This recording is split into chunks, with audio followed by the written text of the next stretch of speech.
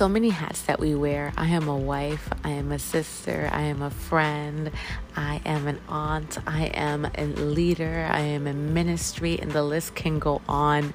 And with the day-to-day hustle in life, even being a Christian, it can get chaotic, right? Our minds can be a hot mess.